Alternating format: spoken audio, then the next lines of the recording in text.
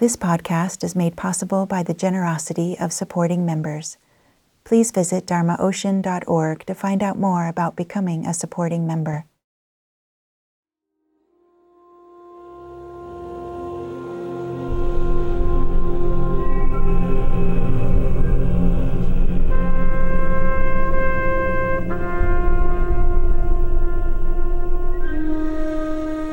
You are listening to the Dharma Ocean podcast. Here, Reggie points to the process that unfolds on the journey of somatic meditation. Personal stories fall apart, and we come to trust the intimacy, humor, openness, and love that emerges when our solid sense of self is dismantled.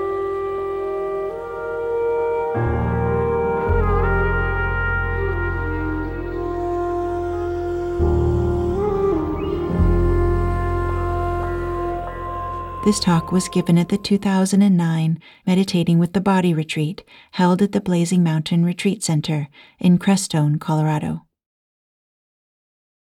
So this brings me to an important Vajrayana teaching that is, I think, very up for us. Even though we're not explicitly, most of us are not explicitly Vajrayana students, nevertheless, this whole lineage in meditating with the body is a very, very striking example. This whole lineage is about two things. The first thing is learning the place in ourselves that is already free, emptiness. We talk about that a lot as an experiential reality, not an idea. Learning how to touch into that and rest in it. We've been talking about that and practicing that, for 5 months. And the other thing is, from that place, how to relate with the relative world. The world of traumas and families and work, psychological upheavals, the natural world, the situation on the planet at this time, society, all of the things that make up relativity. How do we relate to that from a viewpoint of emptiness? And this is an important point because the more we practice, when we begin practicing and we enter the stream, so to speak, of the teachings, initially we're very preoccupied with our own story. And our own story has actually become our reference point in our life. And each one of us is fairly narcissistic in that way, that we're completely tied up with my history, my story, my traumas, my pain, my dramas. And that's where we all begin. And that story becomes the way in which we make decisions about our life. We've come to certain conclusions about who we are and what we need and what we don't need. And we spend most of our life taking the situations that we meet in life, comparing them with our story, and then making decisions to reinforce the story and keep the story going. Because what else do we have, really? We don't have a society that's trustworthy. We can't do that. We don't have a community. We don't have families, that are okay. The families are all, a big mess of codependency. So what do we have? The only thing we have is our personal story, our narrative, the drama of my life, and how I'm so different from everybody else. I'm better or I'm worse or whatever it may be. But the more we practice, the more the story loses its compelling nature. And I know you've experienced this, because you tell me, and you begin to find there are times when the story just isn't happening.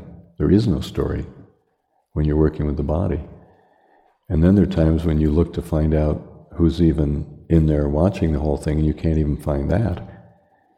And this can be very disturbing, because our story and our sense of constantly monitoring and watching, our hypervigilancy, has been the way we've gotten through life. And all of a sudden, it starts cracking up. It's like the ice. It starts breaking up. And it can be very, very scary. And yet, you continue. You keep practicing, which is suicidal, from a conventional viewpoint. It's like practice is dismantling your entire maintenance apparatus. And for some reason, you're all crazy enough to like that on some level. And so you keep practicing and the dismantling process occurs. And then the dismantling itself becomes a reference point on the journey. And the interesting thing about the dismantling is, first of all, it's definitely something we can share. You can't really share your personal story with other people because you've developed this yourself. But the dismantling of the personal story, you can definitely share, and we kind of all go through it. So, interestingly enough, the dismantling becomes a point of connection with the Sangha, and the dismantling is real. The story isn't real, and all of us kind of sense that we're always making everything up all the time. And we're constantly twisting everything and fitting everything into our little narrative. And there's a sense of unreality and isolation in that. But the dismantling is very real. The story is being dismantled. And our sense of personal, whatever it is being dismantled. And the solidity of our identity is being dismantled. And we share that together. So number one is it's real. For the first time in our lives, we may feel something actually real is happening. And number two is it's a point of connection with other people, and it's a gateway to intimacy with others. So it's very, very interesting. And the dismantling also, there's a lot of humor in it, because at a certain point, you begin to reflect back on how you tried to keep it all together and how ridiculous that is, and how kind of amusing it is to watch this whole edifice finally starting to crumble. And at the same time, there's also a feeling of increasing room and freedom in our lives by the very fact that this very oppressive story of ours is actually falling apart. Painful, yes. Scary, yes, but real. And an opportunity for intimacy and communication with our brothers and sisters. And we realize that we're no longer isolated, actually. We are making a journey that is shared by a lot of other people, and a journey that we can talk about with them, and we can meet them. And there's a kind of warmth and sympathy and even love among one another that wasn't really possible when we were living within our own story alone. But then, as the dismantling goes further, we start to even lose the dismantling. There are moments when even the dismantling is no longer a reference point for us, and we find ourselves in a situation of tremendous openness, but it's accompanied by uncertainty. And we truly have moments when we don't know who we are and we don't know where we are. And again, it can be that's a difficult moment, and we're not really prepared for it, and yet it happens. And at the same time, there's something even more real about that, and more fundamental. And that is the experience, what we call the emptiness, fundamental emptiness of the self, meaning that the self isn't solid, and even the emptiness of reality itself, meaning that reality isn't anything definite anymore. We feel very groundless. Experience is very uncertain. The things that we thought were one way turn out to be another, and there really is no solid situation for us anymore to relate to. Even the dismantling becomes humorous and empty and open in a certain sense. When we arrive at that point, then we take a look at our world, and something very interesting happens, which is that we begin to realize that everything that happens in our life is an object for divination. There is, everything presents itself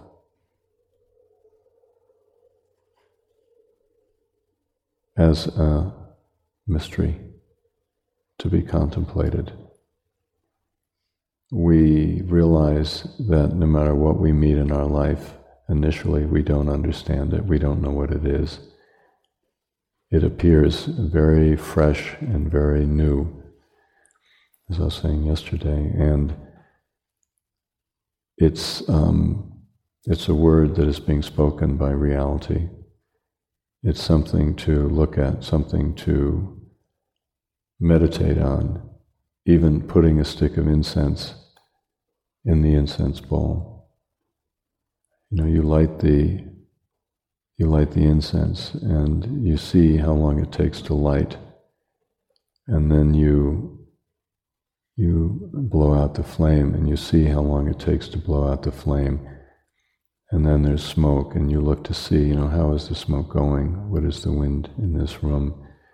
And then you put it in the incense bowl and you see how it stands and how the smoke is coming up and what it smells like. And, all of this is our reality. It's the universe that we are meeting in a very intimate way. And from our intimate relationship with the incense, we see what the next step is. It's almost as if we learn the language of relative reality. People sometimes say that they can understand when the birds are singing in the morning, that they can understand on some level what the birds are saying. Or sometimes we feel when the wind blows, and particularly when we're in retreat, that we somehow somatically, we understand what the wind is speaking and the wind is communicating, and somehow the message registers in our body, although maybe we couldn't give words to it, still we understand it. There's a feeling of gathering in what the wind is about.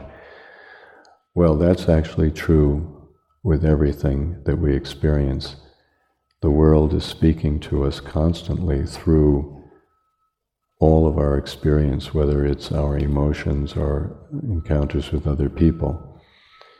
We can be talking with someone and there's the explicit content of the communication, but then there's another level altogether that's going on that we're receiving.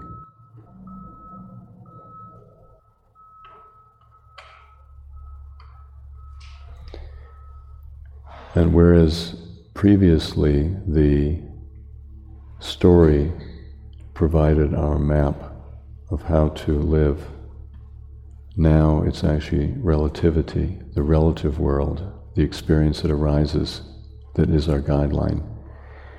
And we learn how to be with it, and we learn how to understand it.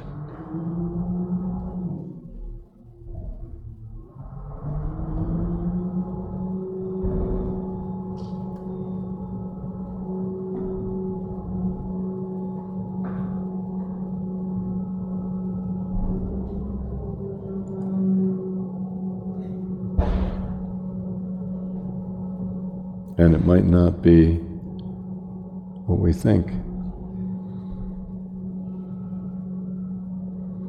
Why did this garbage truck turn up at this moment?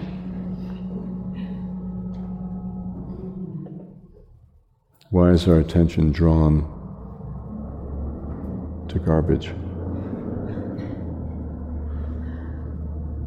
What is the role of garbage in our lives?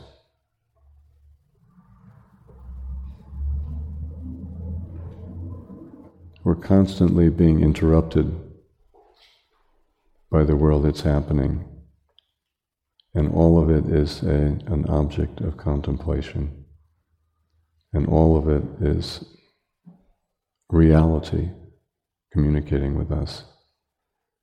Reality doesn't come from what we think. It doesn't come from books. It doesn't come from our conversations. It doesn't come from all of the talk. It doesn't come from our wishful thinking. It doesn't come from the story that we have. Reality turns up when our story is interrupted. And there's something there for us. It's not simply that our story was interrupted. Sometimes as practitioners we feel that our story is interrupted, and we think the interruption is the message. We see, oh, I'm interrupted, I have to let go of my story. And I see that myself is not solid. But that's not the message. The message in the Vajrayana is what interrupts us. Of course, when we're interrupted, we have to let go of what we were thinking about whatever it is. But the real point of the interruption is that reality is cracking through in the form of a garbage truck that arrives unexpectedly. And we have to understand what that is about, why it happened. If we suddenly receive a diagnosis that we have cancer, there's something to be understood there. The understanding is not intellectual. It's not something that we can put into words necessarily. It's somatic. The universe has landed on us in an unavoidable way and interrupted the dream that was our life and brought us back to reality. But simply coming back to reality is not the full story, because we have to understand what the message is. We have to take in this particular garbage truck at this time and the impact that it has on us, on our body, on our energy, on our state of being. That's the message. So we give up, over time we give up the story as our reference point, and then the world itself becomes our teacher and our guide. We talk about the different kinds of teacher, and first you have the human teacher who opens your eyes to the real teacher, which is the world. And of course we do have to practice a lot in order to be able to be with relativity in that way and to understand it. So we need the teachings, we need the teacher, we need the community, but ultimately we are bringing ourselves to a place where we have an unmediated relationship with reality itself. One of the things about this lineage that has been interesting for me to discover over time is that what I'm doing is, following Chogyam Trungpa is helping you develop your own relationship with reality so that your relationship is unmediated by me or the teachings or Dharma Ocean or anything, so that your relationship is absolutely direct with the Dharma or with reality. And of course, this is different from a lot of what goes around in organized religion and Buddhism, where your teacher is a sort of permanent mediator for you, and the lineage does the work for you, and the institution does the work for you, and all the conventions and protocols and rules and regulations tell you how to be and what to do. That's a mediated relationship. In the extreme form in the Catholic Church or Christianity in general, outside of the church there is no salvation. That's the ultimate mediated situation, that you can't actually be face to face with reality without the church and the priests and the whole apparatus. That's a mediated relationship.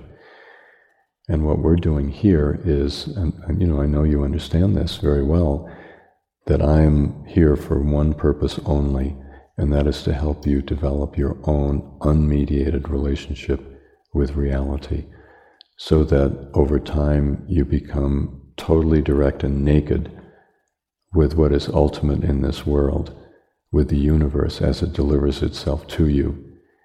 In that sense, you are the Buddha at that point.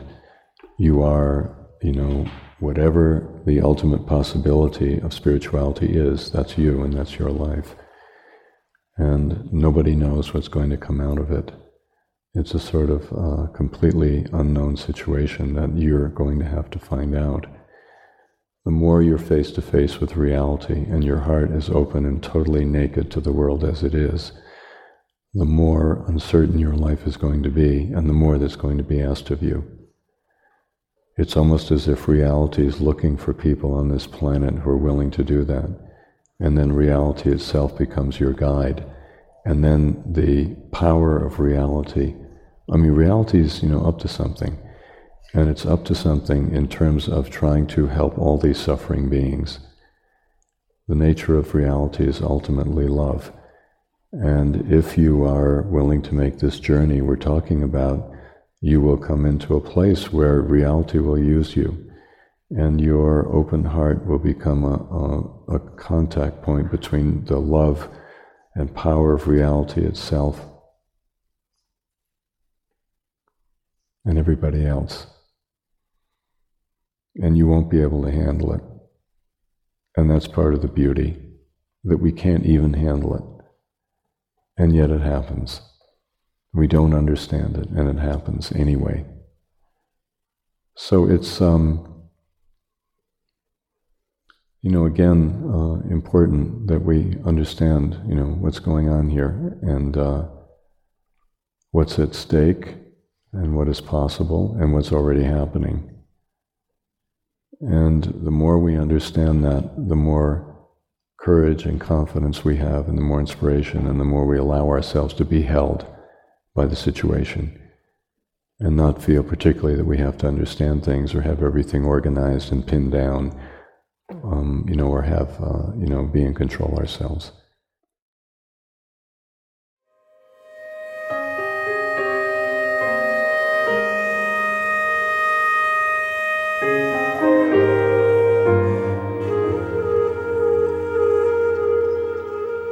To listen to more of Reggie and Caroline's teachings, find out about upcoming retreats and online programs, and explore a variety of audio listening guides to assist you on your journey with somatic meditation, please visit dharmaocean.org.